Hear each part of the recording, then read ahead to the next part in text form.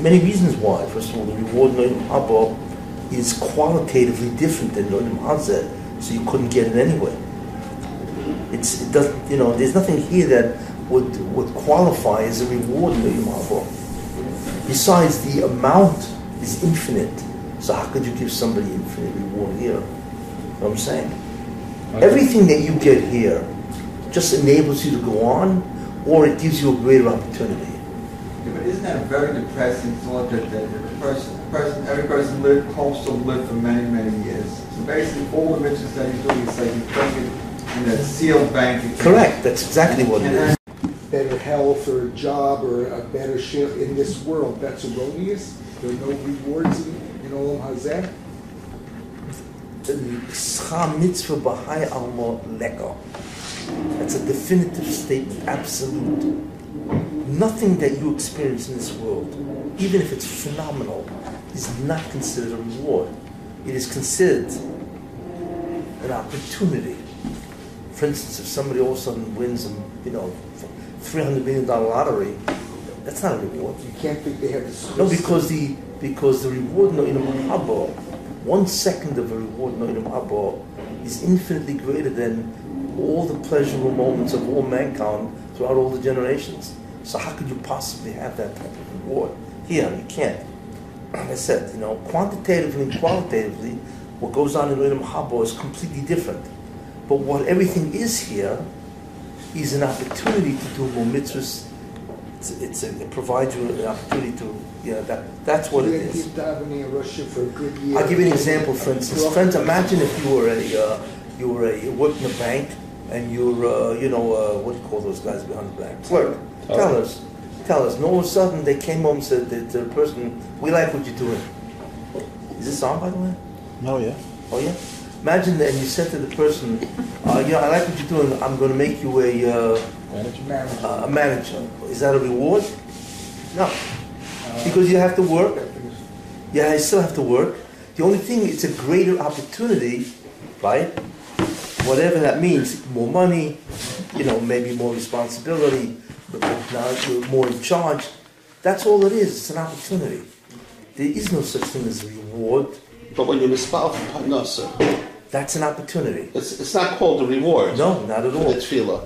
It's an opportunity because if you have a parnasa, you can learn more Torah, you can do more tzedakah, more chesed, and so on. These are all opportunities. So schar v'oynish is not possible in this world. Oynish is possible. But that's schar. That's schar. And the only reason why oynish is possible is because to get into Olam Haba, you have to be completely Torah. You cannot get into Olam Haba and have any claims against you sin-wise. That's why everything is done before Olam Haba, whether it be here or Gilgul, Gehenna, whatever it is, has to be complete before you walk into Olam Haba. Because that is a place that... But what it says over there, the Mishnah, El Dvar Shadam Oichel Periseim Bel Mazeh, right? So the Oichel Periseim is not considered reward.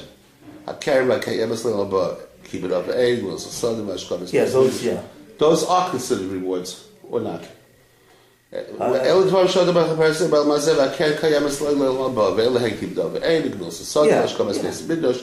are rewards? There are no rewards in Olam Hazeh. But so when it says that's what? That could be a consequence, let's say, for what you've done, which will allow you now to have, again, more opportunities. Opportunities. Yeah. But there are no rewards. That's why Keren Kayemas, the real reward can only take place in Olam Haba, not in Olam Hazeh. People make a mistake. They think, oh, wow, I'm getting great stuff because of the mitzvah I did. No.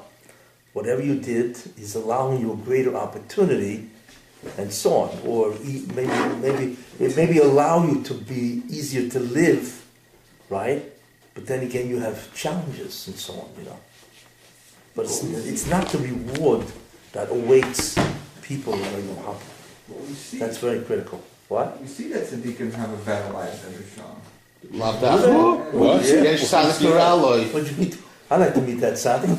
No. Yesh Tzadik V'Toiv, lo Yesh Tzadik There are V'Raleh. tzaddikim that suffer terribly. I'm moving on to your So topic. they're always accept, right, that's Moshe Rabbeinu's questioning of our brachas, but There's no way. most tzaddikim you see have a good life. Do they? I don't know. I see a lot of friar guys. He's right in the fact that a tzaddik has A lot of bitachon. shoyim have great lives. I don't know They have simchas chaim, they have bitachon, some really have simchas chaim. Well, that's What he says, if a tzaddik person is tzaddik, he has bitachon. He has bitachon, many. I had gone into certain ideas. What the whole purpose is, what the whole avodah really is.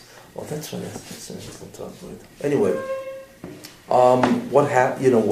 what fundamentally is done, and what we realize is that, like I said, there's a concept of there's a thing called a tikkun process, and tikkun, as I have mentioned, really is obviously to correct some type of deficiency, to undo, to correct, to repair, to restore, whatever word you want to use, a deficient situation or state.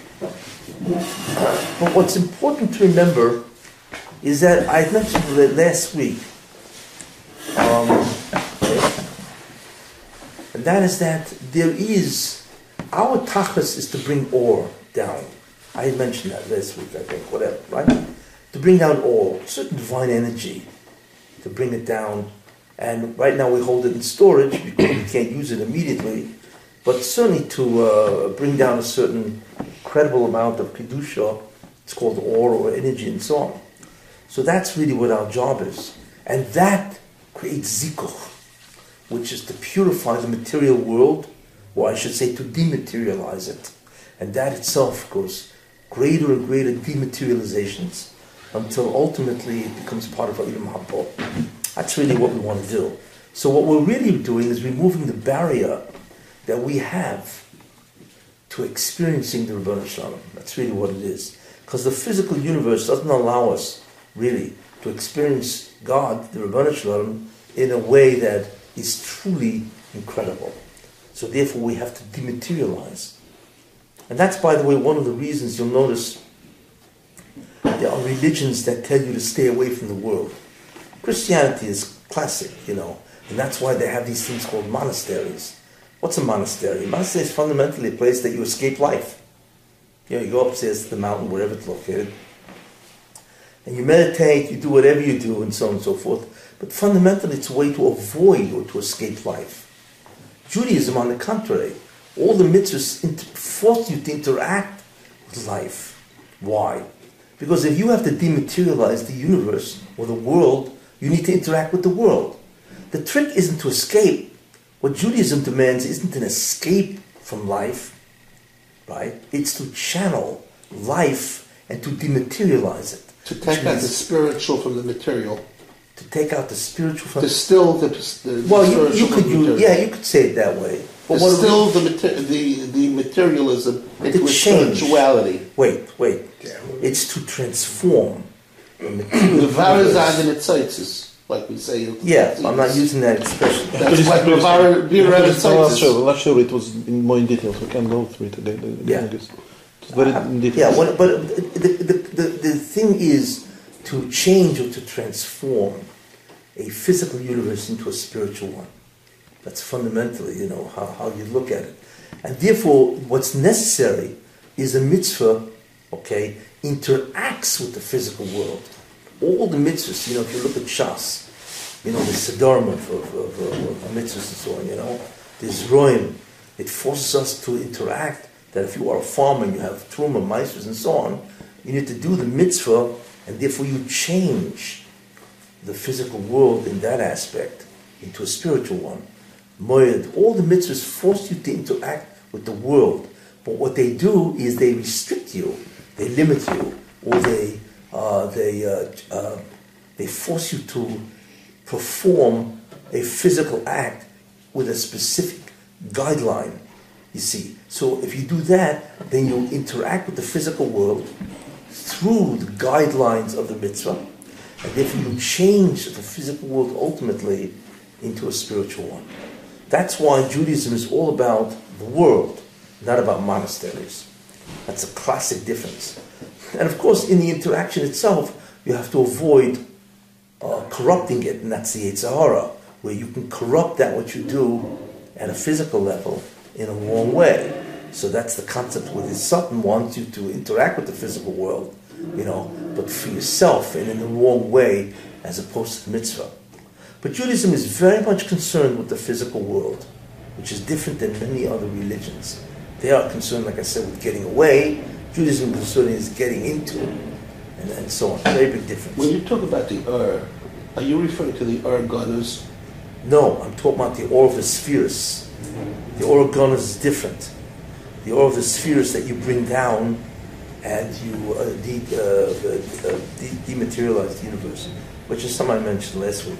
Take a look at that. This Anyway. is really different. The Rebbe told me one time that the difference between all the other tzaddikim before Avram and Avram himself. Yeah. What about it? Something that the Mashiach had Saba, but could this also be a difference that he was the one to actually go out and spread Kavod Shemayim, whereas everybody else was locked in their Well, own? actually, in this parsha, the reason why I like them, the reason why Avraham Avinu was chosen, not because he was a tzaddik. I mean, you had tzaddikim in those days. You had Mr. Shelach, Shem Ve'ev, and so on. He was chosen because the Rosh knew that he would pass down the heritage of mitzvahs. So could it be since he to was his also in descendants. his whole? Could also be that his whole mission in life was to spread the Kavod Shemayim, and that's essentially what. Instead of being locked away in that's the certainly, I would use that was certainly his emphasis. Yeah. So is that included in Lamani Yitzhak? Yeah, oh yeah, sure. Because Bonham, Talmidim are like Bonham. So that would be included. It's not just your children, it's mankind too. Yeah, I certainly would include that. So, it's to get it out, as they say, to promote, to publicize, and so on. The whole concept. In any case, so the main idea then is to do the mitzvahs for the zikuch and so on, But as I said, if you do a chet, then the ore doesn't go to you, the ore goes to the sun. That's a tremendous balance that we have to be concerned with, and so on. So either the ore is coming to us as a result of our mitzvahs, or the ore is going to him as a result of our sins. And therefore the job becomes twofold. The job is no longer bring down ore, or the enormous amount of divine kedusha energy, right? The job is also to take away from the Satan that which we've given him. You need to get rid of you, and therefore, and that's what, by the way, energizes the Satan. What energizes the Satan is the fact that he has the ore of our affairs. When you do tshuva, you de-energize him? Wait, that's what I'm going to talk about. Now, the question is then, well, what do? We have two jobs, okay? And how do we do the first or the second? Well, the first job, which is to bring down ore, okay, is through mitzvahs. You do the mitzvahs, you bring down the ore. And doing the mitzvahs depends on a lot of things. The act, the mind, the intent, right? There's certain components that go into a mitzvah, which is very important. There's the act itself, which is visible. Then there's the intent of the person, his kavanah, his focus, and so on. That's not observable. That's part of the mitzvah, which means that also determines how the quality of that mitzvah and therefore the amount of ore. But there's also a third aspect, by the way, which is certainly unobservable, but it's probably greater. You might know what that is? When you do a mitzvah, like I said, there's the act itself, there's the state of mind as you're doing the act. Then there's a third component, which is even greater. Everybody can figure that out? And it's not observable, even to the person actually doing the mitzvah. The kedusha of the person? No. I mean, his status, kedusha status. Well, no, that would enable his kavanah. That kicks in the kavanah. No. It's an interesting idea. You know what it is? Chazal say, in fact, it's in Brachos. The fum tsaro agro. What does that mean? The fum tsaro, according to the effort or the pain, tsaro. Agro is reward. What does that mean? What does the fum tsaro agro really mean? According to the pain, the effort, the shtadlos, is the reward. Is what? Is the reward, which is mozikoch. What's that called? What gives when something gives a person tremendous difficulty, really good. Yes, sir. Who? Yes, sir. No. And you still do the mitzvah. Give me an example. You live 2 miles from the shul, right? and it's cold outside, and it's snowing, right? And all of a sudden, 6:30, the alarm rings, and you say, well, am I going to get up a minyan? Let's say you can't use your car because the snow is 2 feet high, right? So you're not going to use a car. That's all of a Mesiras sudden, Nefesh. It's called a challenge. Mesiras Nefesh. he got it. It's called Mesiras Nefesh, exactly. So you're taking away from your materialism by giving Get the away. consequences. Let's just understand. That's Mesiras Nefesh. Mesiras Nefesh is an intangible. Go measure it. Mesiras Nefesh means self-sacrifice. What are you giving up? What do you have to contend with that's painful to do this mitzvah? That's an intangible. Even the guy himself doesn't really know. Maybe you can get a feel of that, but Mesiras Nefesh is part of the reward. In this case, with Zikuch, but ultimately be the reward Noidam Habo. It's mamish part of it. And not only that, Konta Chazal, from Sarah Agro, it's the greatest determinant. What are you giving up to do a mitzvah? That will determine much more how much reward you get than the other two, which is the act and the intent. Interesting. So there are three major components in doing a mitzvah that determine the quality, the zikuch, the dematerialization, and ultimately, of course, the reward Noidam Habo. Interesting idea. Does anybody know why? Why would Mesiras Nefesh be so important? Because you're dematerializing No, more. no. That's the consequence. Why? Diminishes one's ego. Why is it, if you're Mesiras Nefesh, self-sacrifice, the greater the self-sacrifice, the more reward Noidam Habo? Why?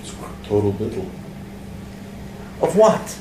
Ego. of your neshama to the Rebbeinu Shalom back. Or there you go. You're course, completely saying that I don't exist. I'm just whatever. And how are you saying that? Diminishing ego. Who? A diminishing ego. Yeah, both of you are really saying it, but You're diminishing your You're pointing in the materialism, right your direction. kashmias by being Mesiras Nefesh. no, it's not the Kashmirs, no. What's the problem here? Okay, what's the conflict really? In every mitzvah, what's the conflict really? Who? I mean, you never bombs, never. No, that's fancy The stuff. Chira, No, it's not Torah. Me or It's a time against the Yetzirah. we're not up to that fancy Yeah, it's stuff a time yet. against the Yetzirah. No. Me or him? That's too simple. Me or him? Who's me? Me? Myself. Who's or him? God. Oh, God. Yeah. It's the conflict of everything you do, especially when it's a mitzvah, right? Who dominates? Whose will is the real will? Therefore, who is? Do I exist independent of God if I can do whatever I want? Or it's He, Einoi B'Vadoi. Every conflict of mitzvah, every mitzvah creates that conflict. Whose will is primary? Wins. You see? So when you do the mitzvah, what are you really doing? Not only are you testifying His will, therefore He is supreme, but you're also saying at the same time, I am subservient or nothing. So therefore, right, what is the indicator, or in what way can a person prove that he is everything and I'm nothing? What's the greatest way of demonstrating that? And the answer is Mesiras Nefesh. Mesiras Nefesh. That's The why. only thing is You see, because Mesiras Nefesh, the greater the effort or the difficulty of doing a mitzvah, the greater is the statement of you're it and I'm zero. And the reward is totally on what you feel about yourself and what you say about him. Right? And that's the Mida Keneged Mida. To the extent that you say he is everything, you will be masik that Noidam Habo. You will get that. Therefore, Mesiras Nefesh is the real contest. You see, it's the real battle that you have to do. You see? And that's why it's the greatest reward. Because the reward itself is Hasogas Yichudoi, or to experience God. So the greater you deny your own self, the greater you will experience the self, the God self, so to speak. You see? And Mesiras Nefesh is the way you actually demonstrate that. But the Moshe still wants you to preserve the goof to the whatever extent possible. Yeah, no, I'm not saying no. No, I'm just saying, why is Mesiras Nefesh why is that the greatest determinant of reward? And the answer is, since reward is Eino B'Vadoy, is to experience God. The greatest way to experience God, right, is to deny. It comes from the greatest denial of self What was Moshe? worth. Mesiras Nefesh? Moshe He Rabbeinu. was a bittul of whatever himself completely. Yes, he was. But that was called Mesiras Nefesh. What did he do? No. Moshe Rabbeinu's understanding of the Rebbeinu Shalom came from the hasaga of being a novi. You know, if you're a novi and God talks to you, you immediately know what the truth is. You're zero. You feel you're zero. So you don't need Mesiras Nefesh in that case? You do. Moshe Rabbeinu's Mesiras Nefesh was the first 80 years. Also, First 80 years of his life. B'cheina Mesifra Secha is also Mesiras Nefesh. Yeah. Oh, I'm not saying, don't get me wrong, I'm not saying it wasn't Mesiras Nefesh in the last 40. Of course there was. But the real Mesiras Nefesh was to remain who he was until he's 80 years old. And the guy's 80 years old, they think it's over with. So you're saying Mesiras Nefesh by... Nothing serious is going to happen after this. But the funny thing about it is that's when he first began to live, when he was 80. You know, everything before 80 was insignificant. It's only after 80 that he really got, life began. So we're not talking Mesiras Nefesh of death, we're saying Mesiras Nefesh on a mental basis. Yeah. That's still Mesiras Nefesh. I'm saying, okay. You wake up in the But what's the morning when difference, you're you know? very tired and it's cold, that's Mesiras Nefesh. But by Moshe Rabbeinu to remain, Yeah, to remain that's who you were at 80, to remain who you were at 80 years old, and remain what? Unbelievable Mesiras Nefesh. To be among the goyim. Avram Avinu, he was Shloshel Amila. Wait. No. Anyway, to remain that way is the greatest Mesiras Nefesh. But anyway, What's the formula? wait, I want to go on. Anyway, I'm just trying to give you a feel of some of the vital elements in doing the avodah and so on, you know. Okay, so the question then is, how do we take out the stuff from the Satan? So mitzvahs brings down the ore. The way you take it out of the Satan is through two other ways. Tshuva. Tshuva, when you repent or undo, essentially, you can take it out of the hands of the Satan. And the second of that is Yisurim. When you suffer, the Satan also is depleted.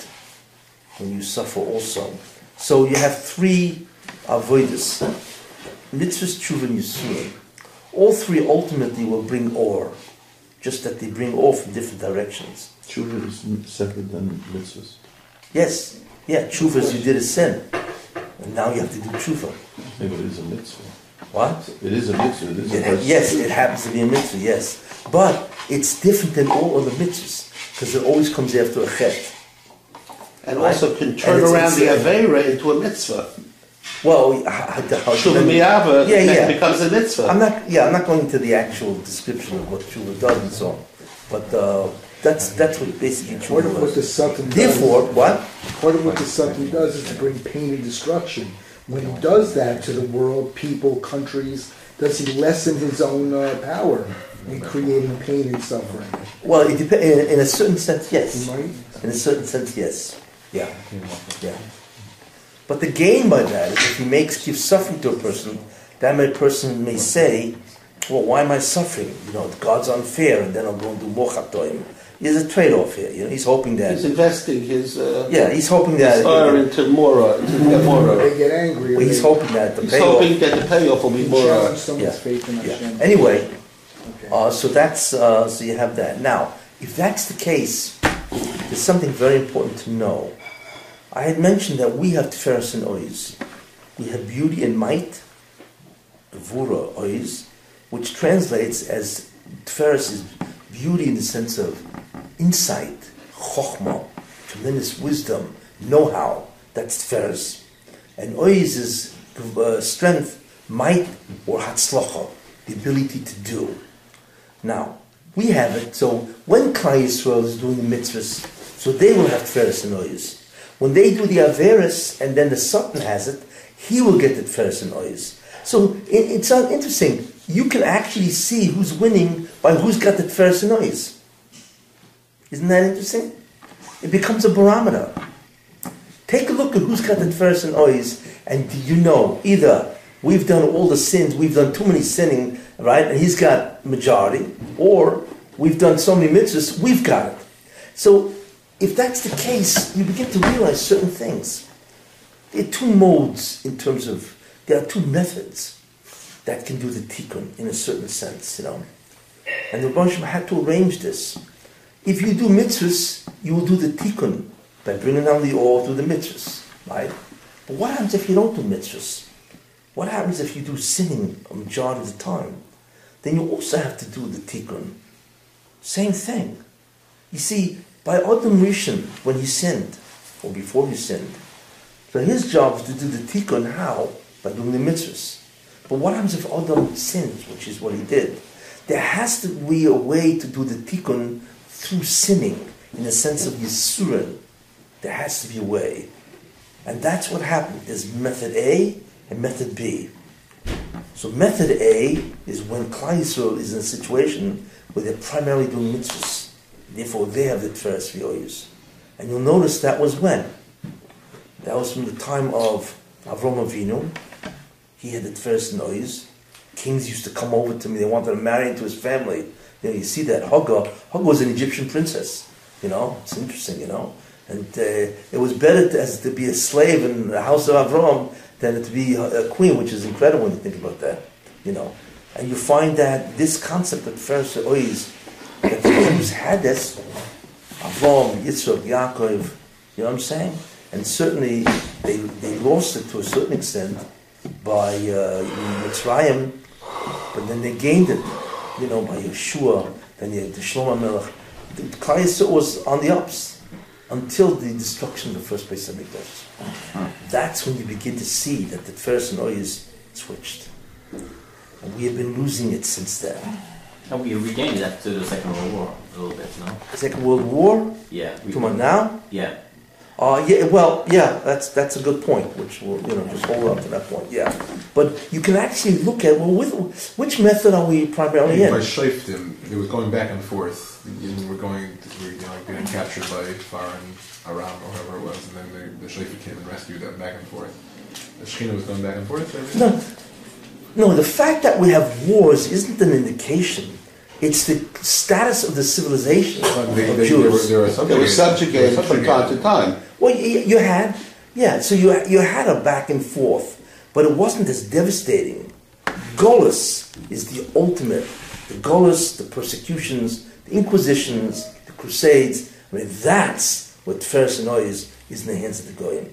And that because we have been continuously subjected to their might and their beauty, civilizations and so on. That already means that the Tiferes and Oyos primarily is in that, and therefore we have to do the tikkun to a method B as opposed to method A.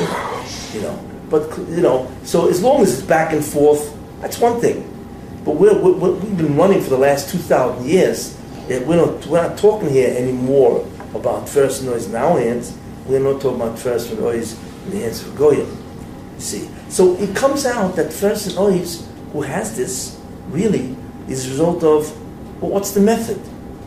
So if we do the mitzvahs, we bring the oil down, we're going to have the Tiferes and Oyos. If we're not doing that method, we're doing method B, which is to do what? Which is, we're sinning, and therefore the only way we're going to get this back is basically tshuva and yisurim. So with the method B, we won't have the Tiferes and Oyos. So by looking where the Tiferes and Oyos is, you can actually see which method is primary. And clearly for the last 2,000 years, or for the last 2,500 years, the Tiferes and Oyos has been in the hands of the Goyim, primarily. And we have been in Golus. Just levels. having the Beis Hamikdash alone. What was that? Just having the Beis Hamikdash alone is not an indicator of Tiferes and Oyos? Well, to a certain extent it is, but it's already diminishing. Because in the second Beis Hamikdash you didn't have the Oren, it's already beginning to lose. The time of the first Beis Hamikdash, when they had all those things, then it was Klor, Tiferes and Oyos. Yeah, oh yeah. Probably one of the greatest pieces of Tiferes and Oyos was Shlomo Melech. Shlomo Melech, he was like everybody, he was king, he had 1,000, 700 wives, and they were all to ally himself with other kings and all that. Whatever, no. So The Kuf of Shlomo HaMelech and so on, this was...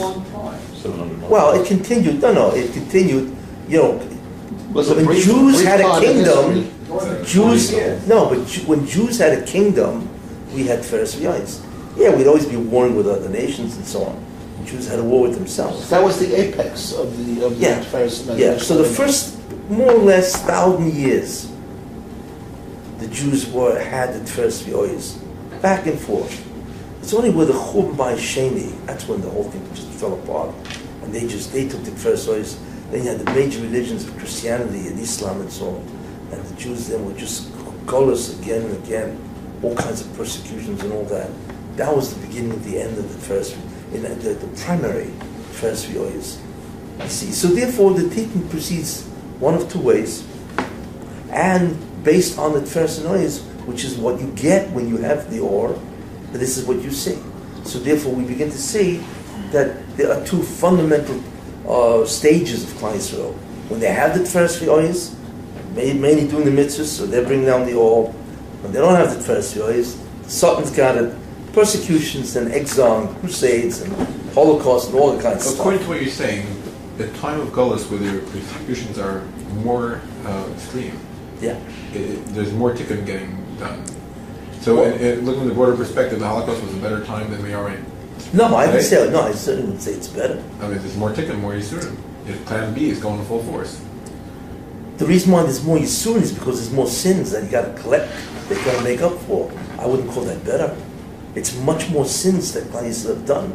I mean, the Holocaust is one of the greatest indicators that Klal Yisrael must have an unbelievable amount of chatoim. To justify that type of Yisur.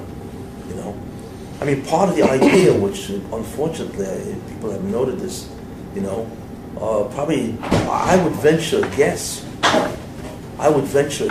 That the substantial reason for the Holocaust, in terms of the fact that the Tiferes V'Yos is in the hands of the Sultan. I mean, remember, that's the parameter, right?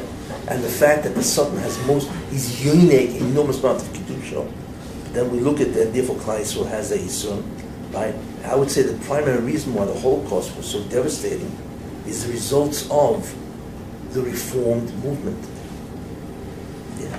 These guys have been going on since Mendelssohn, and they have removed the Reform movement in Western Europe, and that's an American movement, and the Haskalah, which is basically Russia and the East and so on, they were absolutely devastating to Europe.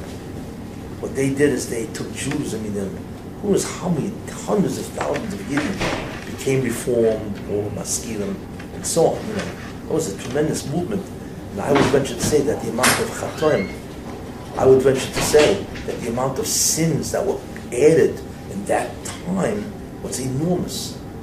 Now, I'm not saying that's the only reason for the Holocaust. I believe one of the primary ideas of the Holocaust, I mean, there are many ways of thinking about it, is that to undo an enormous amount of awe that the Sultan had, not just because of the last 200-300 years, but for the last 2,000 years.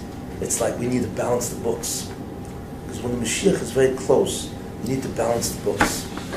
You need to get rid of all the complaints, against the Jews, which is the Chatoim and all the Kiturim, and we're looking at 2,000 years of complaints, that has to be, so before Mashiach comes, that has to be balanced. So probably the Holocaust was one of the greatest events in history that would balance the books, what we would actually call accelerate the process of kapora, to accelerate the process of kapora and oynish, really accelerate it. That's why what was done by the Holocaust from 1939 to 1945, 6 years. It's probably more Yisurim, more evil that was done in those 6 years than perhaps in 1,000 years of Jewish history. And the reason why is the Rosh wants to accelerate the process.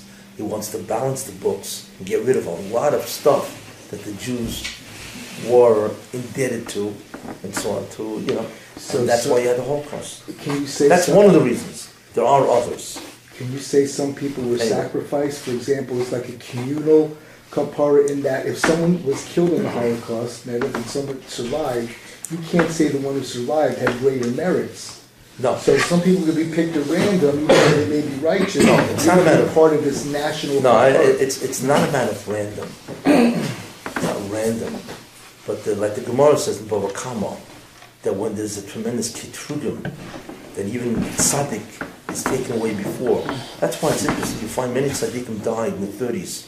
Chofetz Chaim, Chaim Wasserman, there's a lot of tzaddikim that were gone already in the 30s because the Russian didn't want them to see and so on. But one of the ideas... in the 40s. Who? By the Nazis. Yeah, during the whole. Yeah, doing there. But probably the early part of it. I think so, I don't know. Whatever. Yeah, they died in the 30s. But you're saying that the people who were left after the Holocaust benefited, we benefit by their Yisurim. Oh yeah, sure. Yeah, when tzaddik dies, there's a tremendous kapara. Is that this week's Parsha Penti Safed? I believe that's why we have a couple of tzaddikim died just recently. Rabbi Yashu's last year, Rabbi Vadia said this year. I believe the reason why they died is to protect Klai, so what's about to happen. It's about to happen. It's not good. And these people, by their death, we know that because we see that kaparas miracle. So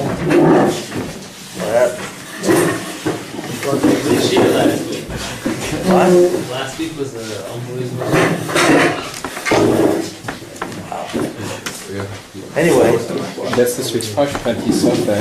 They told look, you won't be grabbed into the... but I want to just mention as an agat, since we're talking about the Holocaust. So one of the ideas of Holocaust, again, remember, it's method B, that Feres and Oiz is not in our hands, so we experience a tremendous amount of Yisur and Golus and so on, right? And a lot of, I'm saying the first idea behind that was the concept of accelerating the process, to get rid of all the claims against the Jews, all the chatoim and so on. So what the Moshe did is he just did it and said, okay, 6 years. And that was an unbelievably intense Golus Yisurin period of time. Yeah. But that's only one thing that was accomplished. I'll mention one more. Go on. The second thing that was accomplished, that before the Mashiach comes, there has to be an incredible chusha, darkness. In fact, you see that from the second pasuk in Chumash, where it says, "Baruch Elokim rachefes al pnei hamoyim," and the Spirit of God hovered over the face of the waters, right? But what was on top of the face of the waters? And the answer is choshech, because there was no or yet. So the Baal HaTurim has a gematria that Ruach Elokim rachefes gematria zuhi rucha shel melech haMashiach. This is gematria, you know. And what that means is that if it's method B, which is, remember, first knows about a Satan, he's got the ore, we got to take it back and so on, then the Mashiach will come in the midst of incredible darkness, which is absence of Ruchnius. And that's where it says that there will be an incredible hunger, thirst, and it's not for mayim or for food, it is for the Hashem. And we live in that time. So how do you create this darkness? Why do you need the darkness? Wait, Why? how do you create it? The answer is you take out clients from. Because every Jewish neshama is an unbelievable ore, right? And we know miyat or doichahab min hachoshech. If you walk into a dark room, you walk in with a candle. It takes away a lot of the darkness. It's for the amount of light coming out of a little candle in a dark room. It's way out of proportion to the amount of light that it lends to the room. So therefore, every Jewish neshama is a sakana for or. It's interesting, you know. So therefore, the Baruch Shem said, "Listen, Mashiach is going to come soon. I got to make this place dark without going into why, right? And as a result of that, I got to take out the Jews. So it's not just 6 million Jews that died. It's 6 million Jews of the cream." You know, of the cream of Jewry, or you're talking about, you know, the Yidden, Western Europe, part of Eastern Europe, and so on. The Torah centers, they're just wiped out, you know. The Gedolim, the Tzaddikim. So what the Baruch Shem did, which is interesting, normally you would see a deterioration of Ruchnius. 500 years. Tanoim. The period of Tanoim was what? 300 years? Then you had the period of Amoraim. You know, you had the Zugas and so on, Tanoim. Amoraim lasted 300 years, 350, right? Then you had the Rabbanon Sfoiroim. These are all different kufas. Then you had the Goinim lasted a couple hundred years. Yishoinim was a couple hundred years, right? And now we're in the period of the Achronim, and so on. You know, you notice that in order for you to distinguish the diminishment or the descent of Ruchnius, it's 400 years. But if you take a look, the difference between the Holocaust, before the Holocaust, the level of Ruchnius, and after the Holocaust today, it's staggering. So what the Rosham did, and that's what the acceleration is, he decreased the amount of ore in 6 years, what it should have taken 500 years. No, it's the natural evolution of the diminishment of ore. Why is that necessary? Would have taken hundreds of years, and the way the Rosham did it so rapidly was the Holocaust. So that's an idea number 2. Is that the Mashiach has to come in the midst of unbelievable darkness. And therefore the Holocaust served that purpose. There's no other way of Mashiach to come. Wait, no, there is. Through mitzvahs. That's a concept of either Ein Ben David Bo, what? Either Chayom or Zakoim, you know, or Kul Chayom Kulum Zakoim. Yeah, so method B is Kulum Chayom. That's what I'm saying. There's 2 ways to do the tikkun. There are 2 ways that the Mashiach comes. It's either method A, right, or method B. Method A, by the way, is also Anhagas HaMishpat. It's also the Anhag of Mishpat where the Moshe responds justice. Then there's Anhagas HaYichud, which I didn't talk much about, which is that the way the Moshe behaves to the Bria is totally mysterious. There's no rhyme or reason, which I'll mention and so on, you know. But in any case, we are now in a tkufa of incredible darkness. The Tiferes and Ois of mankind is beyond our understanding how little the Jews really have, although now it seems to be getting more and more, right? So what the Holocaust did, again, a second primary idea, was it not only accelerated the process, but created what should have taken hundreds of years, because that's how long it takes for you to see the diminishment of ore, of stature, of Ruchnius. And it happened in 6 years. The difference between us now, before the war, I mean, you know, and now it's much worse. With the deceasement, the death of many Gedolim in the last 10 years. It's schrecklich what's going on. You look around and say, excuse me, who's around anymore? You know, what's around anymore in all areas of Yiddishkeit? And that's what happens in the end. That the darkness, Ramchal has its way of saying, that before the Mashiach comes, the blinds, the windows, which is the blinds will be shut. Mamish down to the, where you ever see, imagine you have a window that's painted black, and you shut it down and you don't see anything, and you leave just a little open. A thin strip of light that's left, you know? That's what happens before Mashiach comes. It's ad v'loy ad bichlal. If that window's shut, the bria is over. It's gone. Everything's annihilated. So what's left is that little thin stream of light, and with that darkness, the Mashiach will come. So the Holocaust was able to do that. But in any case, so we have that what you begin to see is that the concept of who has the Tiferes and Ois is a barometer at what method is being employed to bring the tikkun, and where does Klal Yisrael stand? Where does the Satan stand vis-a-vis that? It's an important idea, that's all, you know. When you see the concept of Tiferes and Ois, are you smoking? No, it's an e-cigarette. Oh, okay. An e-cigarette? What is that? Vapor, it's vapor. It's water vapor. It's water vapor. It's not nicotine and all that stuff. No, There's nicotine in it, but there's no, it's only nicotine. you don't have secondhand. There's no second hand. There's no second hand. There is some those. There They is? just came out with it, yeah. I don't know what brand you have, but they're not so big on those anymore, unless someone's trying to quit, not as an alternative. Oh, you mean there is nicotine in There's that? nicotine in it. So I have to ask you to put it my out. pleasure. What? I'll stop, my pleasure. Yeah, I'm sorry. Wait, that's great. Does that mean that Anyway. we open yeshiva today that's being active yeshiva from Next time, Rick Kugel. more people are running? Well, let me tell you what Method B produces. Okay, what does it produce, you know? There are three components. When the Jews go into the klipa, as they say, or they go, you know, where they go into the, where the Tveres and Ois is taken away from them, then certain things happen, you know. One, the Tveres and Ois goes to the Goyim.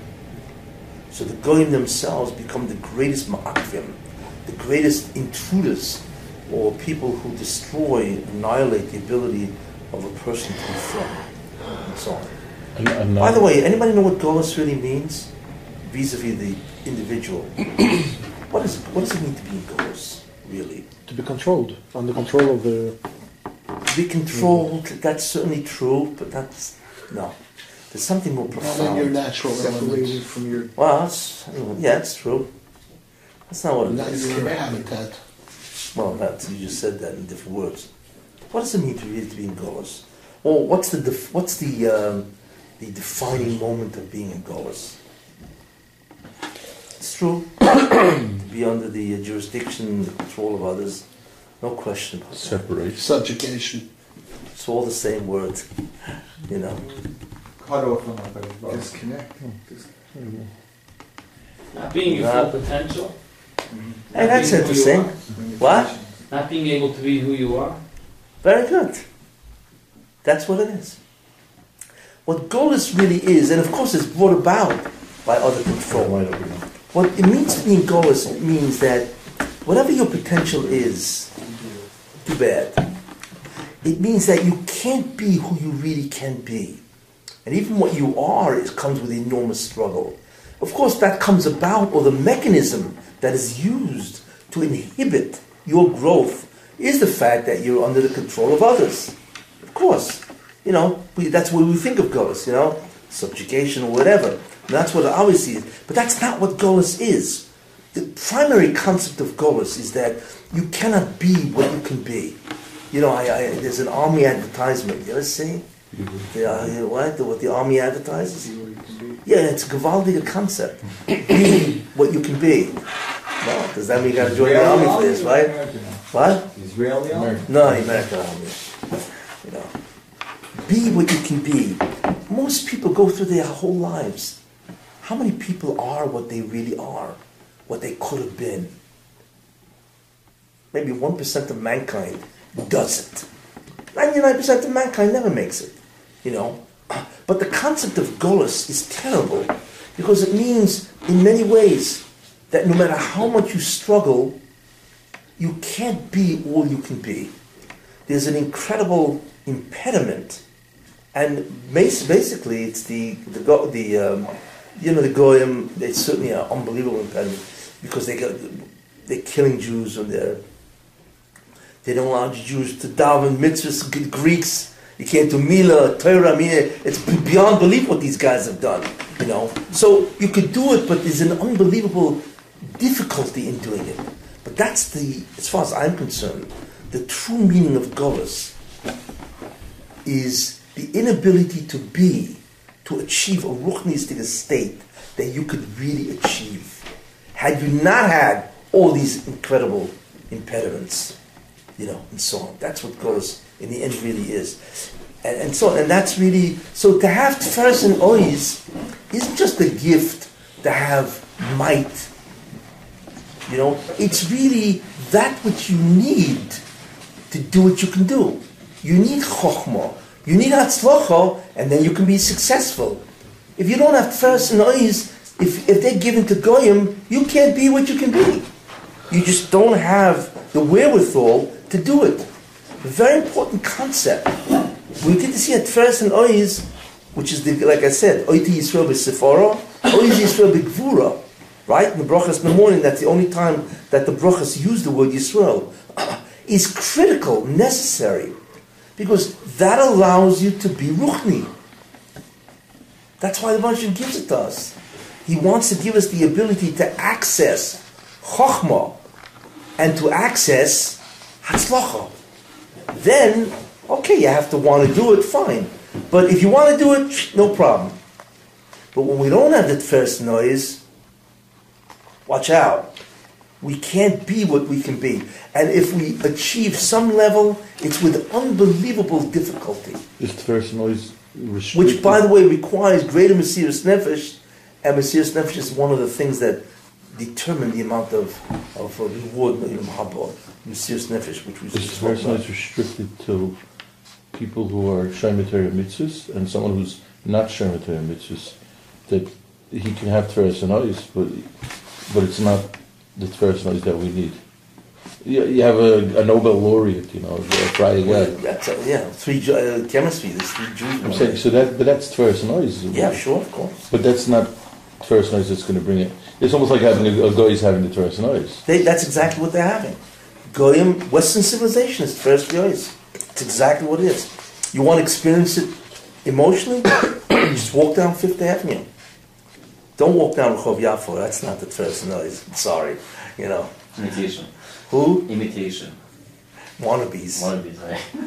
That's what it is, You walk down Fifth Avenue, it's just beyond belief with that. Or you walk down the Champs-Élysées in Paris. Or you walk down, what's the main street in London? I don't know what the main street, You walk around, it's, wow, this is first noise. It's not just, it's the level of sophistication, it's like, in fact, it's funny, I once gave a shiur in a city which is probably one of the greatest first and ois of all. And I went to that city to give a Shabbaton. Okay. And, so the place I gave it was like 10 miles from this place, it's in the same city. And I had to go just to that city. Eschotosi Ovisi Poshanti. I wasn't saying, Eschotoy Animaske Ayoim. But I went to do it because I had to see what is first V'oiz Biyat Zor, in the hands of the enemy. And of course, what's the name of the city? Las Vegas. I mean, you walk down what's called the Strip, I mean, did you ever walk into a building that cost $2 billion? It's a building. It costs $2 billion. Yeah, it's the Wynn, whatever. There's the Bellagio, the Wynn. I mean, those guys have been there. It's beyond belief. The opulence, the wealth, the display. The display of materialism is beyond belief. That's Tveres V'yois. That's what it is. In what they want to be Tveres V'yois, of course, that's not what we want. Our Tveres V'yois is unbelievable majesty and Torah. Tzidkus, Avodah, and so on. But if you fry, that's their Tveres V'yois. Las Vegas is one of the greatest cities in the world that demonstrate that Tveres V'yois they're doing. New York City is another classic. I mean, these cities demonstrate unbelievable Tveres V'yois. And so on. Anyway, I don't want to get too far involved with this, but... What does that have to do with the Shekhinah being networks, the movies, the this, the Shekhinah is a vessel of Tveres V'yois? The essential attributes of the Shekhinah is Tveres V'yois. Ask yourself, what are the 2 major attributes that you need to do anything? Wisdom, reality. You need to know reality, A. And B, you have to interact with that reality to the extent that you want to. That's all it is. You got to know what's out there, and you got to be able to do what you want to do. That's first, knowing, and doing is ois. Hatzlacha is ois, exactly. That's it. The greatest first and ois of all is Shekhinah, because the Shekhinah is reality, and it's got the ois. In fact, in this week's parsha, by when he told Sarah, you're going to have a kid, right? She's 90 years old. So the Moshe said, Hayipolim Hashem Dova? You mean something that's too far from me? Or the classic Hayad Hashem Tiksor? Is the hand of God short? What is that? That's ois. That's incredible. That's omnipotence is infinite ois. And Chokhmah, the Moshe, is the reality. Chokhmah, what is wisdom?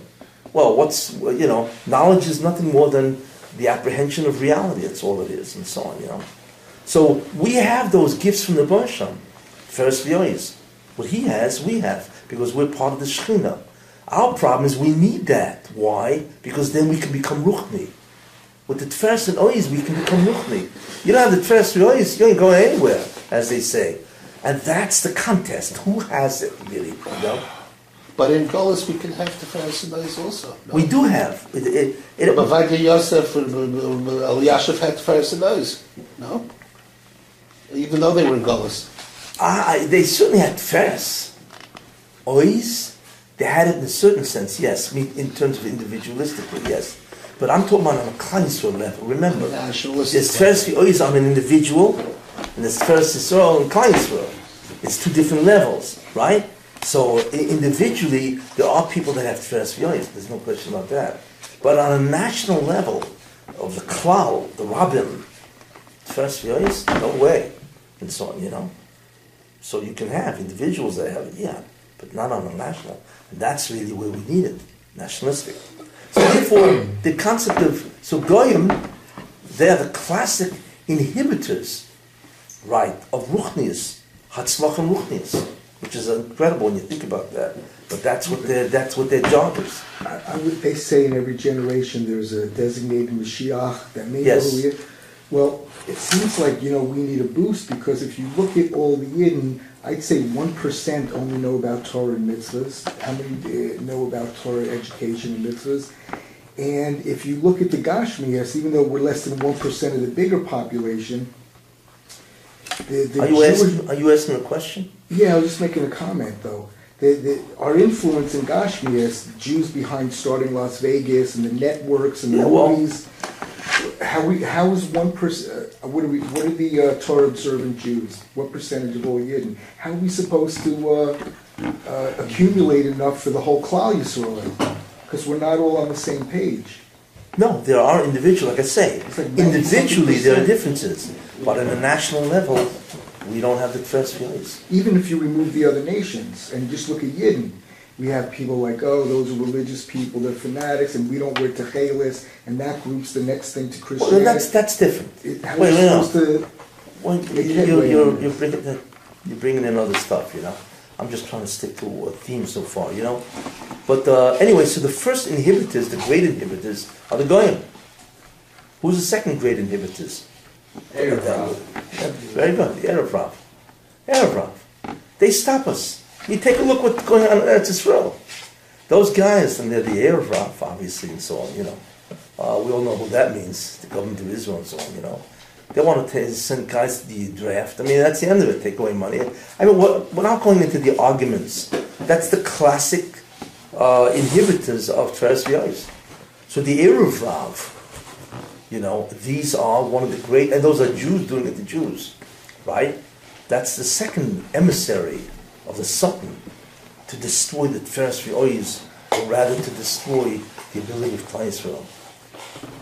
There's a third, which I am not going to talk about, other than just mention it.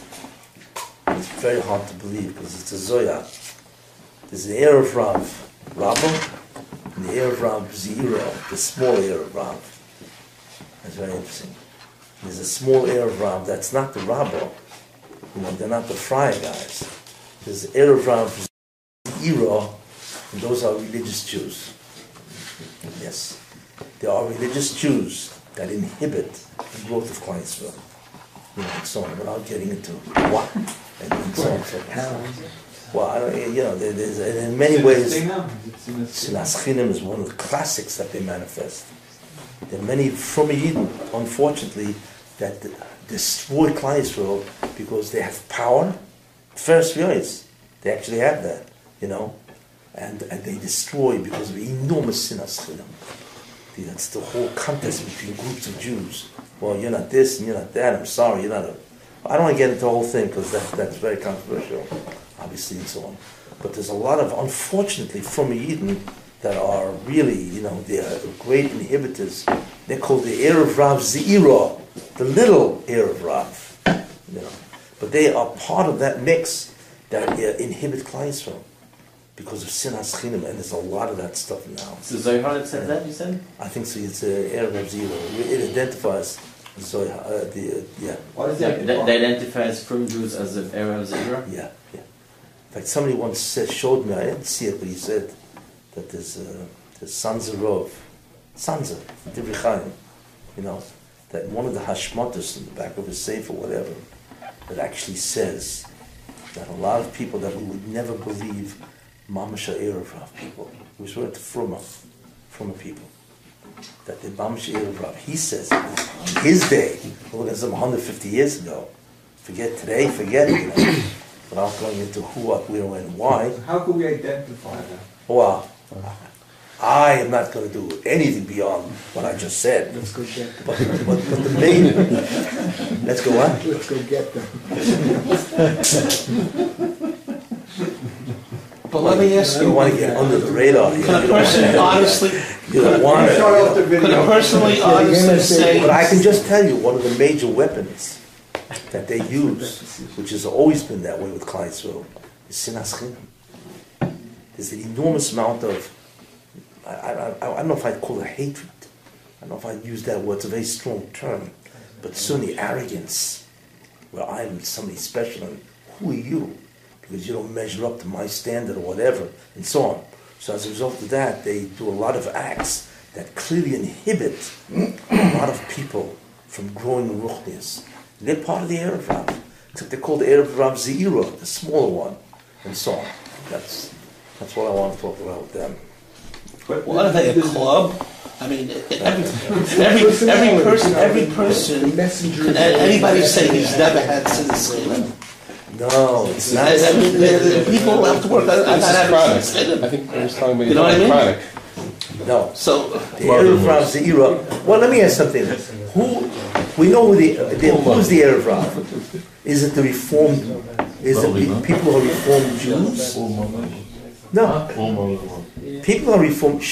People are Reformed Jews or conservative or Reconstructionist Jews or secular Jews. They're not Erev Rav. It's the leaders who are the Erev Rav. Well, what does the people know? They don't know. What do they know? They're sheep led to the slaughter. So, it is the leaders who either are backed by a crazy ideology, or there's sinas chinam, or arrogance, pure gaiva and so on. They are the Erev Rav. So obviously everybody has sinas chinam, I mean, in different levels of it. You don't like this guy, you don't like that, whatever it is, But you're not, you don't join that club because, big deal. What can you do? But it's when you're able to seriously intervene and what he called inhibit growth of ruchnias by many yidden because of whatever you have, sin or arrogance or geus or whatever, and so on and so forth. That's an Erev Rav. That's what they are. So these Klal is not Erev Rav. It is the leaders that are Erev Rav. But anyway, I'll get more into that. But anyway, now. What happens in a period? What happens in a period of method B, which is Tiferes V'Ois in the Goyim, then you have the Goyim, Erev Rav, and so on. What happens? What's our understanding in many ways of the Rebbeinu Shalom, which is itself very interesting. So the first thing is that the tikkun that the Rebbeinu Shalom has to perform in that kufa is irrational. The Rebbeinu looks like he's irrational. And therefore you mahar after his midas. So this doesn't make any sense. In fact, today is the classic. Today is the classic story, and that's really why it happened, of the Rebbeinu presenting himself as irrational. You know what irrationality is? To be irrational means something which is mutually exclusive. Something cannot be A and B at the same time. You know what I'm saying? That's there's certain laws of what's called transcendental being. Something cannot be A and not A at the same time. It's impossible. That's irrational. It can't be night and day at the same time, and so on. That's called irrational. And in today's parsha, we had the classic nisoyon of the Bershom appearing as an irrational God. Anybody know what I'm referring to? The Akedah. Why was it irrational? Koi Yazarecha. Koi Yazarecha. Meaning he's going to have descendants. Well, B'Yitzchak, B'Kol Chazar. Yeah. Here the Bershom tells him, right, forget it, don't worry about Yishmael, right? So, okay, throw the guy out, right? But because Yitzchak B'Kol Chazorah, that's not why you have to throw Yishmael out, because Yitzchak, no. But obviously, if he stops him from being your zera, you got to throw him out, right? So wait a minute, this makes no sense. It's impossible. Why? Because the Baruch Shem says on one side, that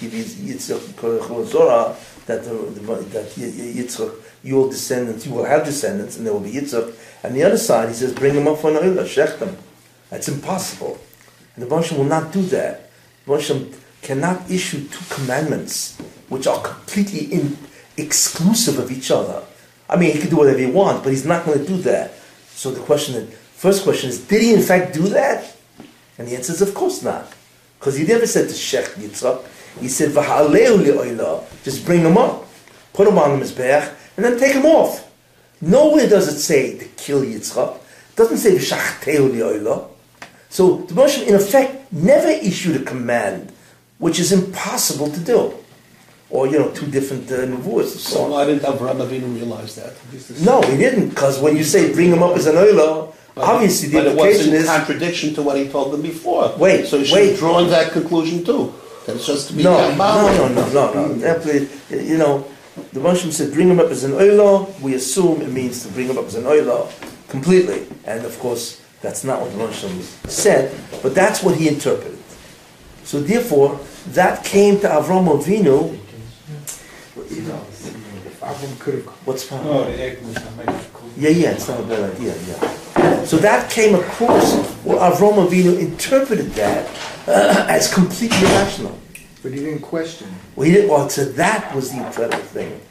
He didn't question it, which is unbelievable. Not only he didn't question it, they got up early in the morning to do it. Wow. So he could have dilly-dallied the whole day and said, well, I don't see. I got to eat breakfast first, and then I got do my gym and work out a little. It's like he got up in the morning and went. Why? The question then is that the explanation? Great. Why would Moshe do that? Would I ever want to test? No, we know it's a test, but why that type of test? Why? There's many tests that the Moshe can do. But most of them involve unknown.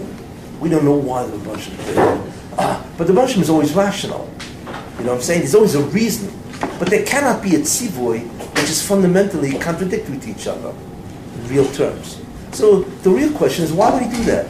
Why would he test Avram with a classic or an incredible test called irrationality?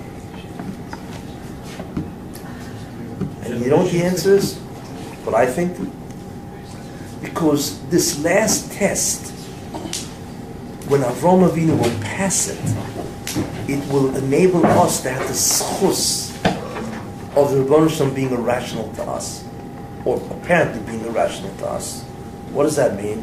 Because in the end of time, when the Tiferes V'Oyez goes into the hands of the Goyim, it looks so crazy, we can't believe what's happening. You see, we cannot believe what's happening. To us, it appears as if the Rebbeinu is irrational. So what the Rebbeinu said to Avraham Avinu is, because you withstood the test of irrationality, that schus allows me to appear to them as irrational, and therefore, even though of course it's not, but appear that way, and that will save my Israel. There's a very interesting Rishna, Yisromi Rishna. Anybody ever heard of him? The Rishna, Biana Chasidim, Rishna, Chokra, all these, all come from Rishna. He said two very interesting statements, which I think beautifully defines what happens in the end of days, which is really what we're going through. The first thing he said is that at the end of time, the test that a Jew will be subjected to will be greater than the Akedas Yitzchak. That's incredible, isn't it? In other words, what we are going through now is greater than the Nisoyin that Avraham Avinu had, Akedas Yitzchak, which is unbelievable. That's how, and therefore, the reward that every Jew has for holding on will be beyond belief. You see. Now, the question then is, well, what was the test of Avraham Avinu by the Akedah? And the answer is irrationality. It was irrational, right? Therefore, what he's saying is, in the end of time, it will be the test of irrationality. The Holocaust borders on that test. It's irrational. In fact, the Rebbeinu aids and abets the Germans, right? And meanwhile, he's destroying Klal Yisrael, and so on. So that test of irrationality saves the Jews. That's the anhoganisteris, and nobody knows how it works, and so on. So therefore, the test we experience now is greater than the Akedah Yitzchak. But he says another thing, which is very interesting. What kind of a test is that? You remember the story of Eliyahu and Baal? Mama Har Carmel? Yeah, so Eliyahu says to the Jews, imagine what a scene it must have been. The whole Jewish nation is in front of Har Carmel, right? There's Eliyahu and Novi, right? On one side. And on the other side is all the, Ivdi Baal. All the guys from Baal, right? And it's a clear day, right? And it will have korbanos, animals on top, right? And like Eliyahu says, the one of which lightning will come out of a clear sky, consume the altar, and so on. Hashem Elokim, that's the real God. And he says, if we prove we're, then follow me. If they prove theirs, fine.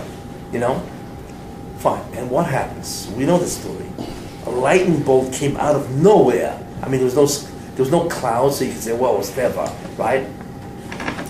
A lightning bolt came out of a clear blue sky and devoured the Mizbech of Baal. Of Eliyahu, right? Just devoured it, and everybody said Hashem Elokim, right? So the Rishna says that in the end of time, the lightning bolt will come and devour Baals. Why? That's irrational. In other words, what it means is that God is aiding and abetting Baal. But that's completely irrational. How can the Bashem, which is loves Klal Yisrael and says all the time, Avinu, he's our father, king. Excuse me, how can you actually lend credence to the Baal? It's unbelievable. It's like God has betrayed the Jewish people in the greatest possible manner. Not only has he not helped them, but he has actually signed on the dotted line of Baal. How is that manifested? Wait, so that's what the Rishna says. That's complete irrationality, but much more. Not only it doesn't make sense, but he is actually supporting Avodah Zarah. Wow. That's the type of Nisoyim will be at the end. And that's because that's the whole concept. When they have first all of this stuff's going on. It's the barometer, it's the indicator, right? It has all the ideas. Doesn't allow us to become ruchni, but more than that, it actually aids and abets and supports Avodah Zarah. All the anti-Jewish succeed tremendously. That's what he said, and that's exactly what's happening. When you take a look around, who's got all the high positions? The positions of control, stature and all that. It's either the Goyim, the Erev Zero. These are guys in charge, So the question is, excuse me, what's happening? Why are these guys in charge and what's happening here, And this is the idea, that at the end of time it will appear as if God gives them all the hatzlacha, the know-how, the money, everything to destroy Yiddishkeit. Or is certainly not to allow it to grow. And this is what the Rishna says. And this is the concept of Tferes Yois in the Goyim. Not only do they have the Tferes Yois, but he aids and abets them as opposed to us. Pretty bad. It's grim.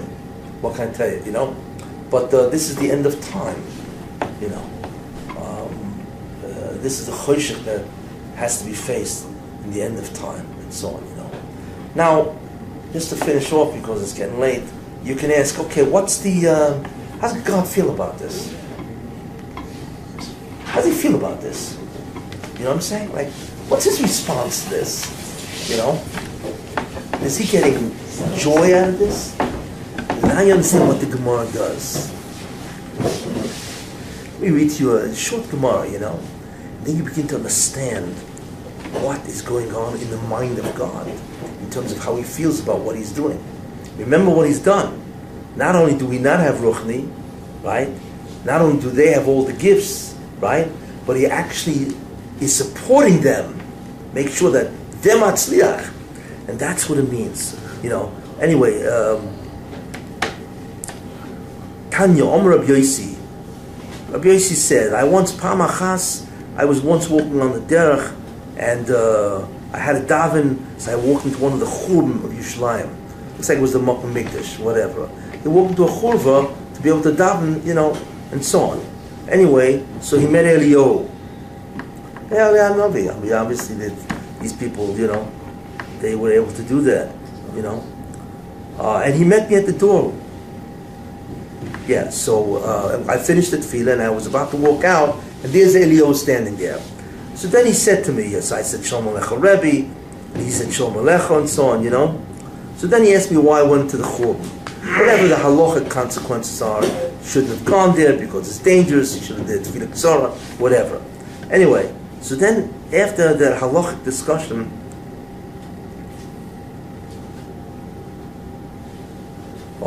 Yom Ali, he says to me, B'ni, my son, he's talking to Rabbi Yossi, Ma kol shemata b'churva zu. Did you hear a voice in this churva? Hear a voice? Did you hear anything? So, Yomati Loi, yeah. I said to him, Shemati baskol. I heard a divine voice. A baskol is a divine voice, which you have to be a tremendous tzaddik to hear. It's a proclamation that has to be given out, and some people can hear it. Obviously, you have to be in a certain madrega.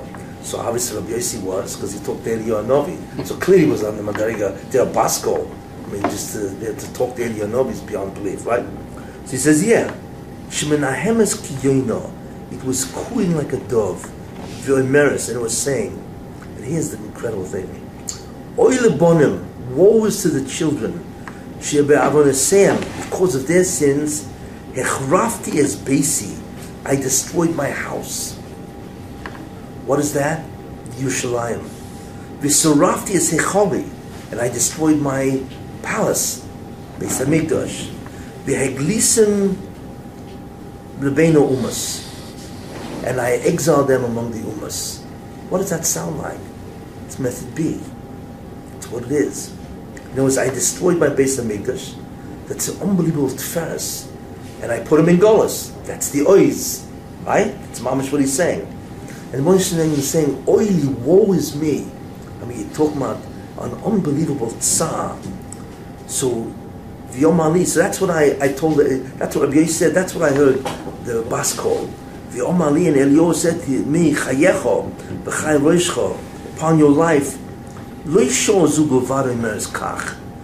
not now that you heard it. You just have the Chavarayim and you heard this, right? Every day, sholosh pomim, 3 times a day, omeres kach. The Rebbeinu Shem says this. Did you believe this?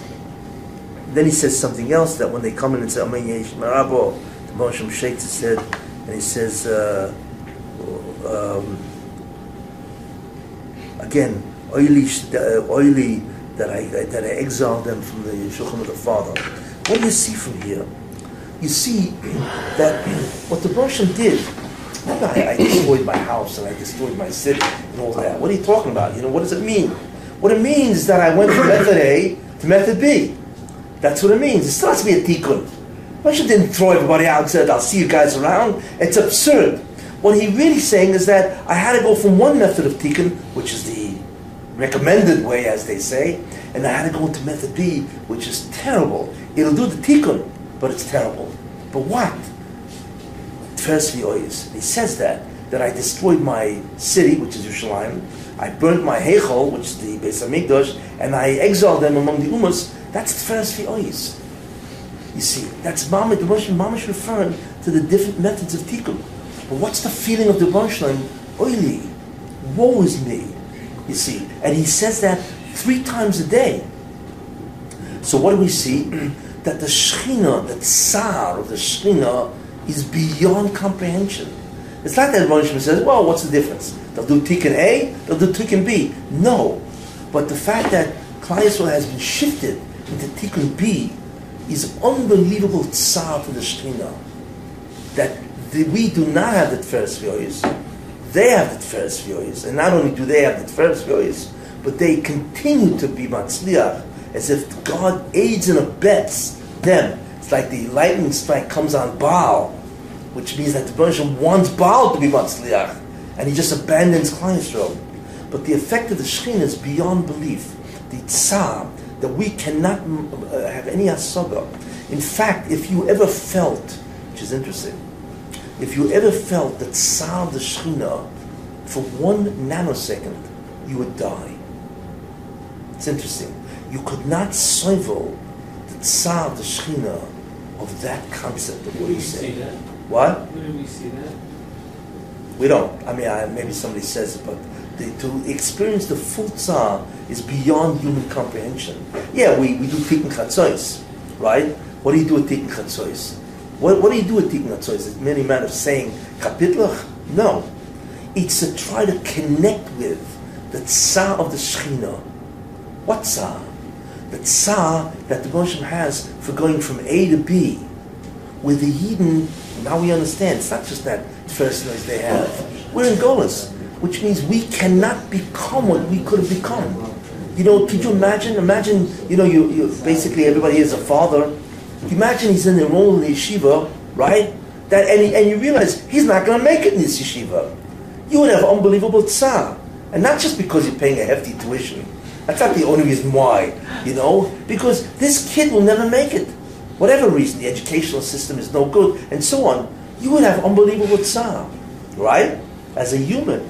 Allah has come of a kama that the Bosham has this tzar that it's not just we'll never make it. It's incredible what's going on. You know, we cannot be the ruchni we could be. We can't grow the way we could grow.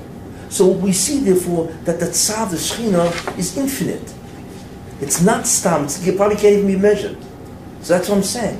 If you ever felt the total tzar of the Shekhinah, you couldn't live. It's beyond comprehension. So we try to, of course, do that, replicate that at a lower level by saying Tikkun Chatzos. So you know, so when you're taking Chatzos, what are you doing? What you are doing is trying to emotionally empathize, not sympathize. Empathize with God, how He feels, not how we feel.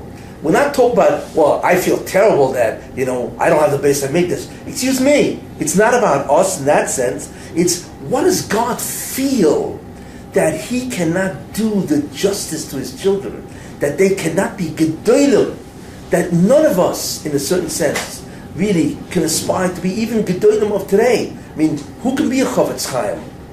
Or a Vali Yosef, or a Vali Yashiv? I mean, how many people can do that? So what we're trying to connect on Tikkun Chatzos is God's tzar, not ours. And we do in a certain measure, and so on, and that's what Tikkun Chatzos. So therefore, we see, therefore, that the ultimate conclusion of all this is that the tzar of the Shekhinah, that he had to move from first v'ois from us, to first v'ois of the Satan, and then all the stuff that comes as a result of that is tzar, which is beyond comprehension.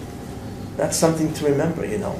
But in any case, we now have a handle on what first v'ois is. It's far more than just what it is. It's a whole barometer of who's got the most schus and so on and so forth. Who's got the real goods, as they say, you know. And also, what it means that because we don't have Tferes V'ois, which is the gifts of the Shekhinah, we can't do it. We don't have the Tferes. We don't have the knowledge. We don't have the ability. This is the problem. Because of all the ma'akfim, all the guys who inhibit our growth. In any case, so this is the problem. And then I want to go next week into an interesting area, Shechem, Yosef and Shechem. Why is Yosef buried there? What does this have to do with Tferes V'ois? And that's really the beginning of the history of the interplay between Tferes V'ois, as we will see. It's very fascinating. You understand why Shechem is what it is, why Yosef is buried there. Why is that always the first place that the Arabs take over? I don't know if you realize that. In the Intifada, the first thing that went down was Shechem, was Kever Yosef and so on. And that's really, in many ways, the whole essence of Tferes V'ois, which I want to do next week. So, next week is what, 9:30? 9:30? Well, I don't know if 9, because, what? Shabbos was over 7, 7:12.